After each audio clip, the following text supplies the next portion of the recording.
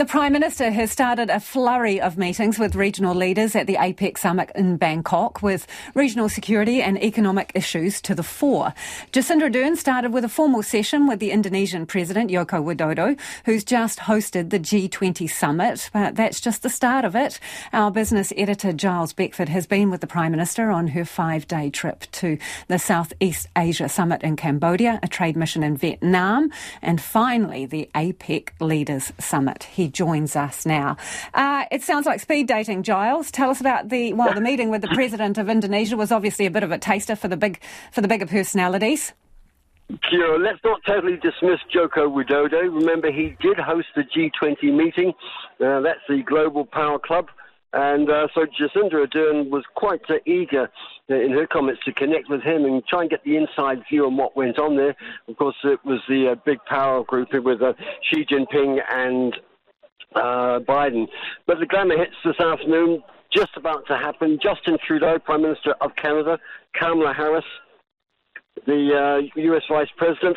That means that Jacinda Ardern will have seen the top 2 US elected officials in the space of just a few days.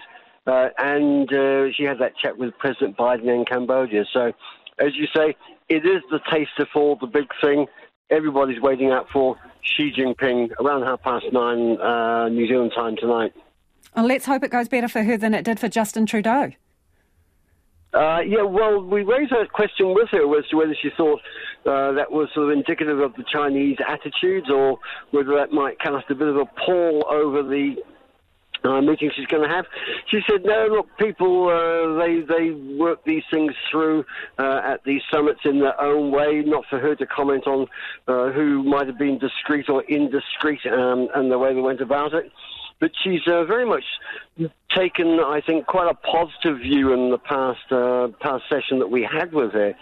So whereas she was saying earlier on in the trip, yes, I'll be forthright in presenting our views, and where we've got differences, I won't shirk from using the right language.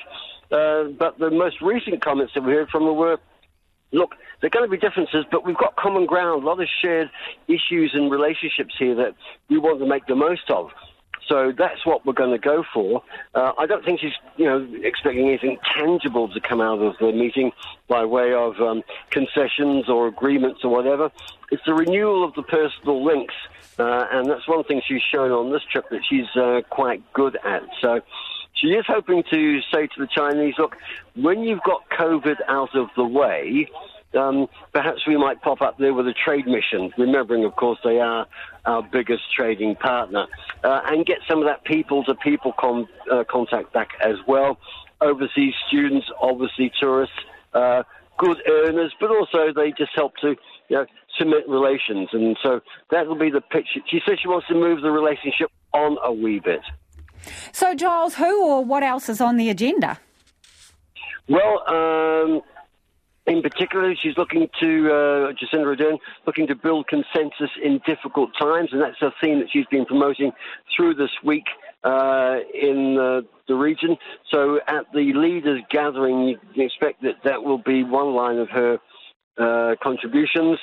Climate change, New Zealand's just announced that it will give close to $6 million over the next 3 years to help cope with climate change resilience in the Asia-Pacific region, part of a bigger fund that APEC is organising. And certainly she has been pushing that message of sustainable economic growth.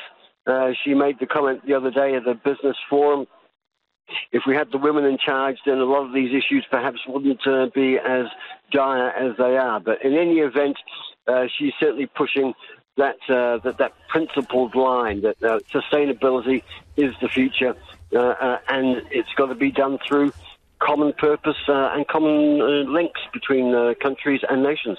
Good to talk to you, Giles. That's Giles Beckford, our business editor, who was joining us live from Bangkok in Thailand.